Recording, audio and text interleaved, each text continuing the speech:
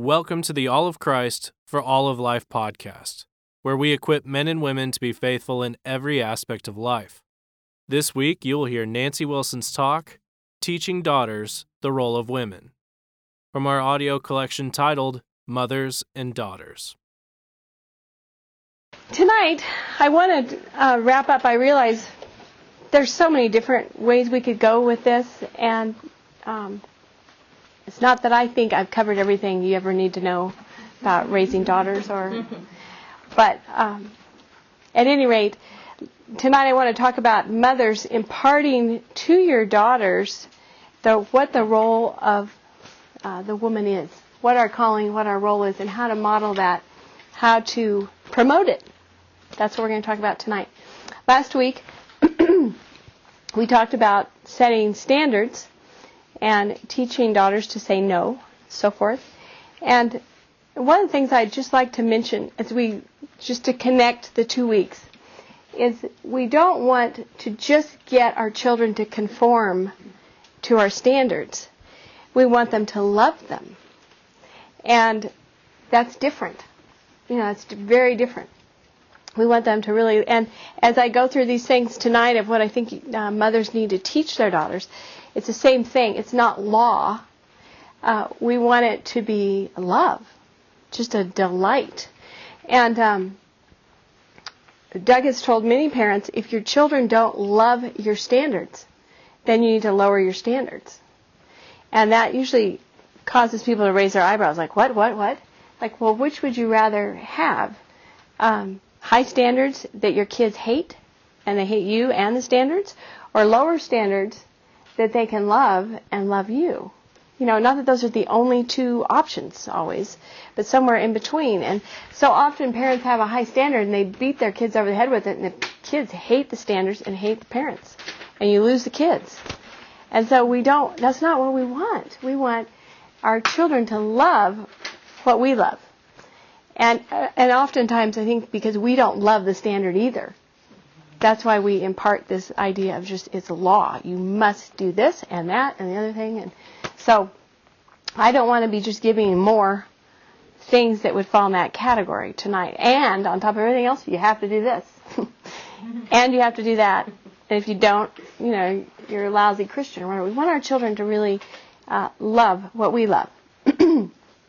Now, mothers, you're passing the torch. You really are. You're training your daughters in what they're called to be. And it should be a real active role, but you can't teach them what you don't know. So we need to understand, what is our calling? What's our purpose? What is our role as Christian women? And then how can we teach our daughters to understand that and embrace it and love it? So mother's role is very important, because when there's a breakdown, it's amazing how quickly so much is lost just from one generation to the next. And you have to backtrack and get caught up again. So we want to be giving our daughters a big head start and handing them everything we possibly can and equipping them. Proverbs 14:1 says, a wise woman builds her house. A foolish woman tears it down with her own hands. And so part of this building your house and enabling your daughter to build hers with wisdom is passing on all these skills, all these, and the character to do it, and the understanding that, as I said, I think maybe the very first week, to have a good job description. It's what we're called to do, is something wonderful and delightful and not a burden. In 2 Timothy 3:7, it's describing a particular kind of woman. It's actually verse 6 and 7, but it's talking about these men actually earlier who, just a long list of all the bad things they do. They love themselves, they're covetous, boasters, etc., etc., etc. And it says, for of this sort are they which creep into houses and lead captive silly women, laden with sins, led away with diverse lusts, ever learning and never able to come to the knowledge of the truth. We don't want to be that kind of woman, and we don't want our daughters to be. Ever learning and never able to really get it. They learn and they learn and they read books and they listen to tapes, and ever learning, never able to come to the knowledge of the truth. The truth sets us free. We want to lay hold of it, and we want our daughters to get it, and not just be ever learning. These silly women who are just loaded down with sin, and so they're led away. And these men that are listed above, they lead them away. They lead them astray. So, of course, we don't want to be, and we don't want our daughters to be silly women who are just loaded down with sin and never get it. Never get it. We want them to get it, but we've got to get it first. Some of the things I thought I'd cover tonight is teaching our daughters. I'll just give you an overview, and then we'll go through each one. Teaching them about contentment. Teaching them about respect. Teaching them about submission.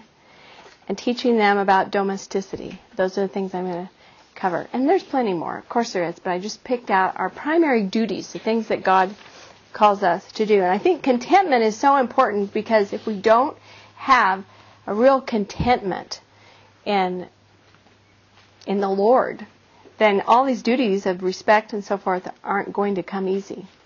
And we stumble and fall before we ever get started. And I think also, if we can learn contentment, it's amazing the difference it makes in our whole life. It just makes everything different. And if our daughters can get this early on, the secret of being content, it's such a big mercy. So, everything I'm going to say tonight, of course, moms need to get it and do it. And it's not as though we have to achieve like the 100% mark before we can ever teach our daughters, or we'll never get to teach them anything. But we have to realize how important it is for us moms, because we can't teach things we're just flat out not doing. We can teach things we may not be very good at yet, but we've got to be serious about applying it ourselves, or we can't teach it. I think the connection with contentment is really with the gentle, quiet spirit in 1 Peter 3. I think there's a lot of misunderstanding about what a gentle, quiet spirit is. And a lot of, particularly I think young ladies, think it means they're not supposed to talk. They're quiet. You say, what am I to do? Because, I'm just outgoing and bubbly, and I like to talk to people, and I'll never, ever get the gentle, quiet spirit.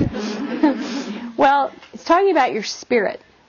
It's talking about your spirit. It's not talking about your personality. So, of course, you may have a very quiet person who does not have a gentle, quiet spirit, or you might have someone who is very outgoing and has a real peaceful, quiet spirit. It's just, but we're all to have it regardless of personality. This gentle, quiet spirit is invaluable. It's going to get you through a lot of troubles. And you know what? There's a lot of troubles in this life. It just is the way it is. And some have more than others. But to have a contented spirit, a quiet spirit, is going to make a huge difference in how you get through it. Mothers, you have lots of opportunities to have a gentle, quiet spirit. And you have to connect it and think, not only am I to do this out of obedience to God and perhaps in direct obedience to your husband, but I have to do this to show my girls how to do this. There's lots at stake, because you have heard, I'm sure you've heard, maybe you've even said, well, my mom just wasn't a good model for me in that. She was great in other things, but that she wasn't a good model there. And we just don't want to, we want to be good models for our daughters by the grace of God. But having a gentle, quiet spirit, I've often compared to a body of water, a lake. I grew up skiing a lot on lakes and rivers and whatnot. And the best time is, of course, the early morning when there's not a ripple. It's so peaceful, and it's so beautiful. And that's what a quiet spirit is like. It's just quiet. It's calm. And it's not all churned up. There are no whitecaps. It's no fun to go out on the whitecaps. Just stay home. And if you've just been out on the water or just sat and looked at the water, you know how beautiful it is like that. That's what a spirit is like that is trusting the Lord. It's just quiet. It's not frantic. It's not worrisome. It's at peace. There's no turbulence. Okay? And when your spirit is turbulent, you know it. Maybe not everybody else does, but you do, right? The inside is just the whitecaps. And you want a quiet spirit. And the only way to get that is to give it to God. Whatever's troubling you, we have to learn to be casting our cares. Jesus told us to do that. We're not to carry them. We're to let Him do that. So we're to be casting. So anyway, He's our burden carrier, not us. And remember, we're Calvinists. We believe that God's in control of everything. So we should act like it. It's a sweet doctrine. It's so sweet. And if we just say we believe it, but we carry all these concerns around, burdens, cast all your cares on Him. He cares for you. That's what we're to do. So be a Calvinist. Be consistent. And don't just, know what the 5 points or whatever, be able to recite that, but not do it. It's not worth anything if you do that. So it's a sweet doctrine, and remember that. Say, you know what? I don't know why this happened to me today, but God works everything for our good if we're His children. And so in that sense, you can be at peace and say, thank you, Lord, you're in control of this. I believe it, so this is for my good. It means being good stewards of afflictions and hardships and thinking, what should a Christian woman do with this? Being a good steward of it and thinking of it as an opportunity. When there's a hard time in your family, it's an opportunity for you to trust the Lord, to lead your children through it, show them how Christians walk through trials. That's contentment. Being content with yourself, with your circumstances, with your family, with your finances, with your health. There's just so many things.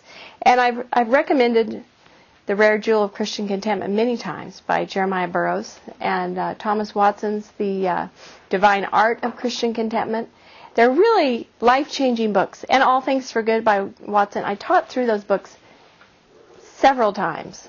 Not recently, but several times. And I think the women that went through those studies have told me over the years, those were just really life-changing books to get us to think right about these things. So, at any rate, contentment comes from resting in the Lord in the midst of all circumstances.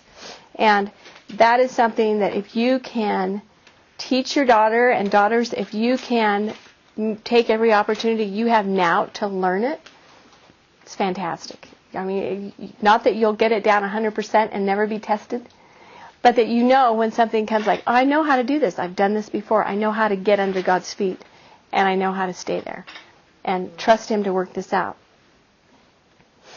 And this is a lifelong process.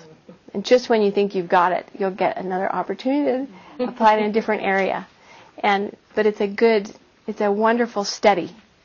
So contentment is where I'd like for you to begin in thinking about this. Secondly, teaching respect, because, of course, wives are called to respect their husband. But there's more than just that, because I want all of us to be thinking, we're trying to equip our daughters to be feminine, to take on the role God calls them into. And it may not be marriage for every last one. It may not be. But I believe there's fruitfulness in whatever we're called to. And it's not like if you're not married, you can't be fruitful. Because certainly those of you who aren't married yet are capable of being fruitful now. So it's not as though you have to wait till you're married. All right. First of all, a woman who fears the Lord is to be praised. If you remember that at the end of Psalm 31. So fearing the Lord is where we begin. A respect, a fear of God is the first thing. And from there, we can work our way down. And daughters, you're to respect your dads. Wives are to respect their husbands. And I feel like I mentioned this to you before also in an earlier study, but that as moms respect dads, it produces a really wonderful climate for children to grow up in. They love it. It makes them feel secure, even if they don't know that's what's happening. But when mom is respectful when Dad is loving, when we do it, in other words, the way God says to do it, the children really benefit. Not only does Mom benefit, because whenever we're obedient, we benefit, right? We're blessed. Dad benefits because he's being respected, but the children also benefit. And there's a potency in obedience that I don't think we understand that is remarkable and sometimes miraculous, amazing. It's just that just simple obedience has so much potency where you just think, this is what God said to do, I'm just doing it, that it's remarkable the things that happen, how it changes us. And nothing else will do it like obeying God. So, daughters, we want to teach our daughters to understand respect, to understand what it is, and not start thinking about it when they're engaged. Like, okay, now what is it I'm supposed to do again? Because it should be a characteristic of our lives all the way up. Because daughters should be being taught how to respect their dads. And Doug always told our girls, I don't want you to even think about somebody else unless you respect them more than you respect me. They say, oh, Dad, that's impossible. How would I find somebody? And I say, well, honey, how about we say as much as? Could we do that? And but not that a 20-year-old would have, or 25-year-old or whatever, would have to be at the same place that a 45-year-old would be. But just that there's that same, the same respectability where you just see, here is someone I respect like my dad. Here's someone I trust like my dad. So we want to help our daughters respect their dads so they can transfer that later when they're at a marriageable age. Now, so important, mothers, daughters, that you understand this. Because daughters, you're not to just respect boys or respect men indiscriminately. No. N-O. No. Don't do that. Okay?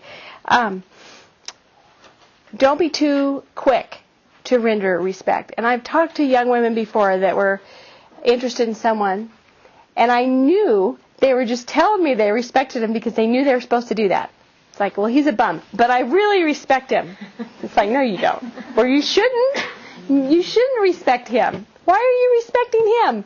What has he done to earn your respect? So don't be indiscriminate or think, well, he's just really cute, and so I respect him so much. It's like, no. And mothers, you want to be helping your daughters see that respect is connected to his abilities and his achievements. Okay, and of course it has to do because we're looking for godly character. It's not just if he can make a basket. No. But his godliness, that you see that he is a man who takes God's word seriously. This is, you're looking for someone who is a serious Christian. But then, as far as teaching your daughters how to render respect, we connect it to things like shooting a basket. It's true. Where you're respecting your brother, you're respecting your dad, it can be good job. Way to go. I'm proud of you for winning the game. But when it comes to selecting a husband, it certainly has to be more than that. Okay, certainly has to be more than that. Sometimes there are young men who are real natural leaders. And because women like that, they're just attracted to these guys who are natural leaders. But sometimes they're leading in the wrong direction. Yeah, their leader's okay. Yeah, but they're leading someplace you don't want to go or you don't want your daughter going. And so it has to be more than that as well. And you can say, well, at least he's leading. Well, yes, but we also want to know, where is he going? We don't want you just following because he's a good leader, right? We also moms, don't allow your daughters to cultivate relationships with men, and whether it's teachers or just older guys, where this kind of a respectfulness develops in a weird kind of way. And by that, I just mean dad is for that. Okay? I taught my daughters to write respect notes to their dad, not to their teachers. No. We keep a little more professional distance there. And and it's true, you may have a little girl who appreciates her catechism teacher or her school teacher or whatever it is, piano teacher, but just make sure she's not trying to be super respectful and doing what you taught her to do with Dad to these other men who are her teachers. It's like, no. We can be respectful from a distance and keep the more verbal respect for Dad. And keep Dad posted. That means in terms of encouraging our daughters to lean on their dads, look to their dads, and you need to do that, you got to keep Dad posted. And I know some daughters have trouble going to Dad. There's all kinds of reasons. There could be lots of barriers and problems that need to be worked through. But you want to do all you can to eliminate barriers because he is your dad. And moms have to help with that. But keep Dad posted on what's going on so he can protect you. I remember when I was a pretty young Christian, I was attending a church where I was on staff helping out with their youth program. And the pastor was trying to set me up with a guy that I was working with, and I was appalled at the thought of it. But he kept on, and his wife took me aside, and he didn't. I remember thinking I wanted to throw up and cry at the same time. And would God do that to me? Would God do that to me? Make me marry somebody like that? And I told my parents about it, who were young believers also. Well, years later, after I was married, I found out my dad called the pastor. And he said, "You just leave her alone." And I said, "Wonderful. Thank you, Dad. Thank you for doing that." But see, if I hadn't kept him posted on what was happening, he wouldn't have been able to protect me that way, even though I didn't know about it at the time. Basically, he said, "Lay off." And then I know of another situation where a daughter was working. And finally, she had this job where the boss was bothering her. Finally, she said to her dad, "Do I have to let him kiss me on the back of the neck when he walks by?" I mean, he's like, "What?" So, and of course she should have known, right? Okay, yes. But she didn't. She wasn't sure. She'd never had a job before and a boss. And so her dad, yeah. And her dad went, of course, took care of it right away. So there are lots of things like that daughters, keep Dad posted and keep Mom posted on what's going on. Like, this boy is bothering me at school, or he's talking to me here, or, whatever it is. Just let them process it. And they can't do that if they're not getting information. So, but that's something to respect Dad for, is thank you for running interference. Thank you for watching out for me. When Rachel was in first grade, a little boy wrote a note to Doug, delivered it to him in the car. He was waiting to pick Rachel up. Said, "Pastor Wilson, I love Rachel." Signed his name. And of course, we thought it was really funny. But at the same time, we thought, well, he knows the right way to go. Give Doug the note, not Rachel the note. But Doug called his dad. It's like, we're not interested. We're not doing that. But it's just that sometimes Dad doesn't need you to tell him. He may know more than you do. In that case, he did. But at any rate, keep Dad informed. That helps build your respect for him, gives him opportunities to protect you and guide you and give you advice and so forth. So keep talking. Now, I understand, like I said earlier, there can be lots of hindrances. And if there are, we'll talk to Mom. Talk to Mom and have her help you figure out how to talk to Dad. Because there are ways. Okay, so mothers, be teaching respect. Be doing it. Respecting your husband. Verbally respecting. And that means an absence of complaining, an absence of back chat, an absence of talking about Dad when he's not there. Or of running, getting in between Dad and daughter. Or there's all kinds of ways we can mess up. But it means you all thinking seriously about, am I doing this? Am I a good model for my daughter? Is she seeing this and thinking, yeah, Mom does that well? If not, get to work on that. Okay, the next thing, submission. And we all have to apply submission on lots of different levels. And this is something, again, that we're called to do. We're to submit to our husbands, but we're also to submit, first of all, to God. As part of the contentment is just living in submission and at peace. We're called to submit to him. You're called to submit to your dad while you're at home, having a high view of his authority, and it ought to be cheerful obedience, not grumpy obedience or snarly obedience or slam the door obedience, but cheerful obedience. The boss, if you have a job, if you're babysitting even, there's someone you need to obey. This is what I want you to do, and you've got to follow through. If you have teachers, you have to learn to submit to your teachers. So we want to inculcate a good work ethic to our daughters. And even the elders at church, we want to be submissive there when the elders make a decision, that we're not grumbling, complaining, and our kids hear that and say, oh, that's what you do. That's how you submit to elders, is complain about it. Or that's how you submit to your boss, is when you get home, you complain about all the work they gave you. Or this is how you see what I mean? We have to model this and not be complainers. Remember, the way you are now is the way you're on. You have a trajectory. You're going somewhere. And I tell people, those little old ladies who are so cranky, just cranky. They were cranky when they were my age or when they were young. It's not a new thing when they suddenly turned 80. But I do think they have more to complain about when they're older, because everything hurts, or it's hard. Life is hard. And so when we're tempted to complain now, we'll say, no, I don't want to be a little old cranky lady, so I better not be even a little bit cranky now, because it's all going to bear fruit later.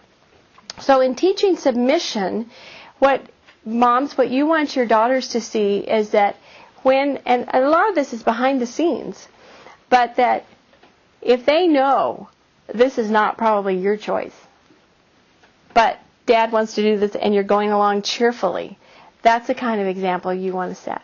And not looking at your daughter, rolling your eyes like, oh, that's a stupid thing we have to do, but here we go, or nobody else wants to go to this place on vacation, but here, just setting the tone. Mom is setting the tone.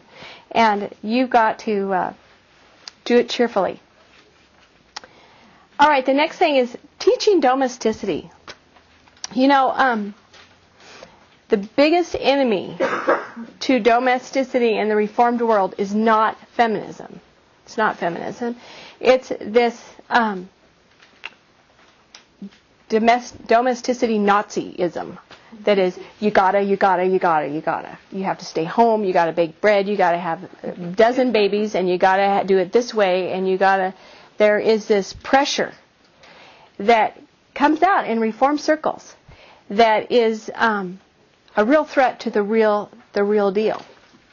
And it's a law. That's what I mean by it's a law. We want our daughters to love domesticity, love the thought of managing a home, not feel like, I got to do this. I remember getting a letter one time from a lady, a credenda reader. I didn't know her, but she wrote me pages of all the things she did. I don't wear makeup. I don't perm my hair. I breastfeed my babies. I make I make the bread. On and on. And she said, and I just not sure I'm even saved. And because that's where she thought salvation was, is doing all these things. And there's this, there is an attitude that we want to resist, totally resist. And that is this, you have to, instead of you get to. You get to. Isn't that wonderful? You get to do this, not you have to do this. It's a huge difference. A huge, huge difference. For instance, if you hear about a lady, and maybe this is a test to see which camp you're in. Say you hear about someone who has 2 or 3 kids, and her husband's in grad school, and she has to work, half time, 3/4 time to help take care of it. If your reaction is, oh, that poor thing, then it's because it'd be more wonderful for her to be home. But if your reaction is, what a sinner, how dare she think that she should be working? You see the difference? Then you might be in that category of someone who feels under the law. That it's just, you have to do this or else. No, it's not a law. We want to do it because we love it. We want to bake bread because it makes the house smell so good and it's so wonderful. Not because it earns us brownie points with God.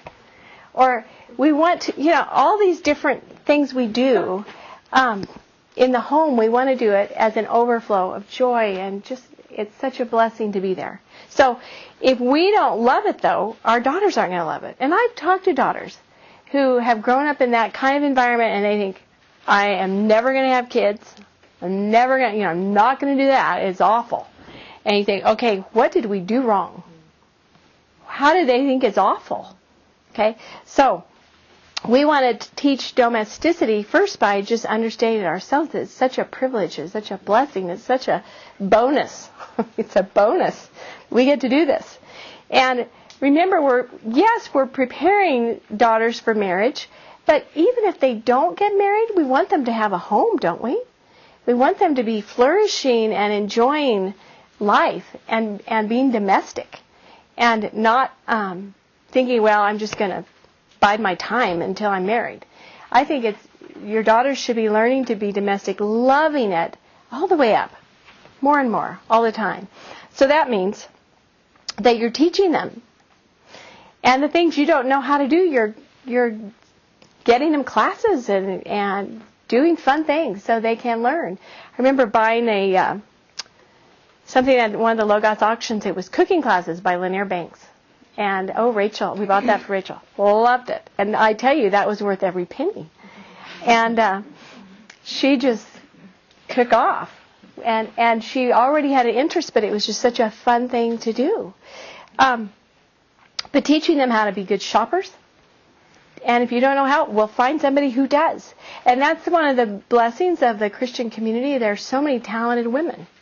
I've asked Jan Sawyer if she'll do a little house cleaning seminar, which she said she'd be happy to do, because she was a professional house cleaner for 15 years, and she could do 2 houses before lunch. And I said, Jan, we need to talk.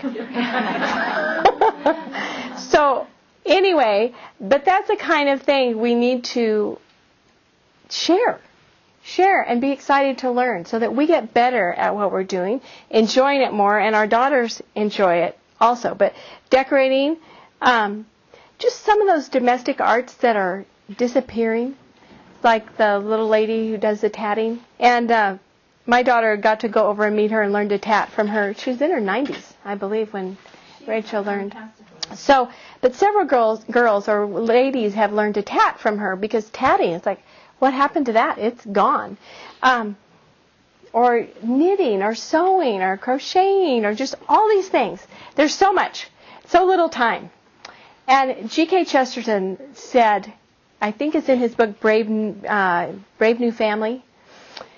He said, in the working world, a woman can become an expert. Okay? She's an expert, whatever it is that she does.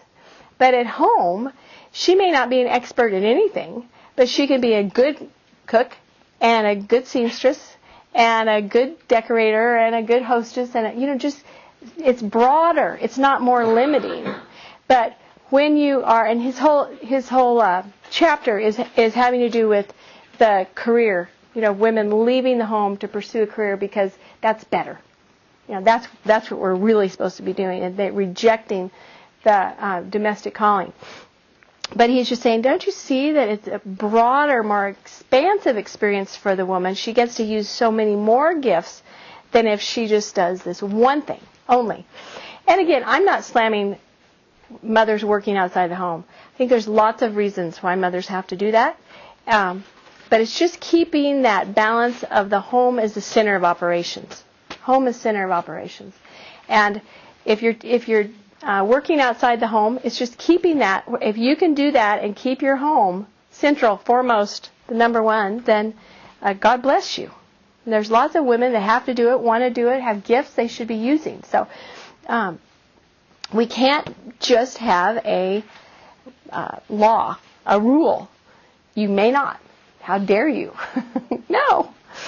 Okay, but anyway, with our girls, promoting these things, gardening and hospitality, teaching them how to do it, giving them opportunities, letting them make a big mess in the kitchen, letting them do these things, letting them have people over. I laid down a lot of money on fabric. And I can remember thinking, well, this is an investment in her. It may not ever get worn, but this is, she's learning how to sew, and keep buying the fabric and never a pattern, because my older daughter, Becca, never wanted a pattern. So she would design these things and maybe never wear them, but it was a good experiment. She was learning how to do it. And I just can remember thinking that so many times, like, I'm investing in her, even if no dress came out of this. And it paid off. It paid off. So just having that, just enabling your daughters to do some of the things they want to do, encouraging those gifts you see them having and making time for it and promoting it. One of the things, though, I will say, as far as homemaking and making our homes wonderful places to be in, is that it takes time, obviously, but it has to be the overflow again. It can't be from the outside in, where you're just clamping down on everybody. But I do say this to the college girls often, and I'll say it to you daughters. What is your bedroom like? And of course, well, Mom, what is yours like? Maybe I better ask that too. And I tell them that whatever your bedroom is like, that's what you're saying that we need to export. Okay? This is it. And for you daughters, that's probably all you really have to take care of is your little bedroom. That's it. However many square feet you got. Well, what's it look like?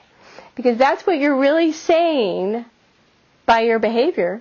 This is what it's all about. This is what we want to spread around in the community, the world, like this. You think, So take dominion first, right at home, and it will work its way out. But start there. And take delight in it. And find out, moms, if the room is a pit. Well, what is the problem? Is it the room or is it the girl? Or both. What do we need to do? And how can we make her understand this is important? This is reformational. And it's good. Okay, finally, I'd like to just talk a few minutes about preparing to send your daughters out. Letting them go. They're going to hit the age where they're going to get married or go to school or leave, eventually, sometime, they're going to go. And we want to be preparing for that. Because really, we don't want, long term, we want them to go, right? We want them to go, eventually. And we want to give them the right idea about marriage, that it's not an escape hatch. We want our homes to be the kind of places where they don't want to run away, they don't want to escape, that there'd have to be a good reason for them to leave this place. And so marriage is a means, it's not an end. Like, okay, we made it, she got married, now we're done. No. It's a means of glorifying God. It's not an end in itself. And so we don't want to push our daughters, push them. Okay, get married. Would you just get married? And I've seen girls who are 17, 18 worrying that they're not married yet. Think, what are you thinking?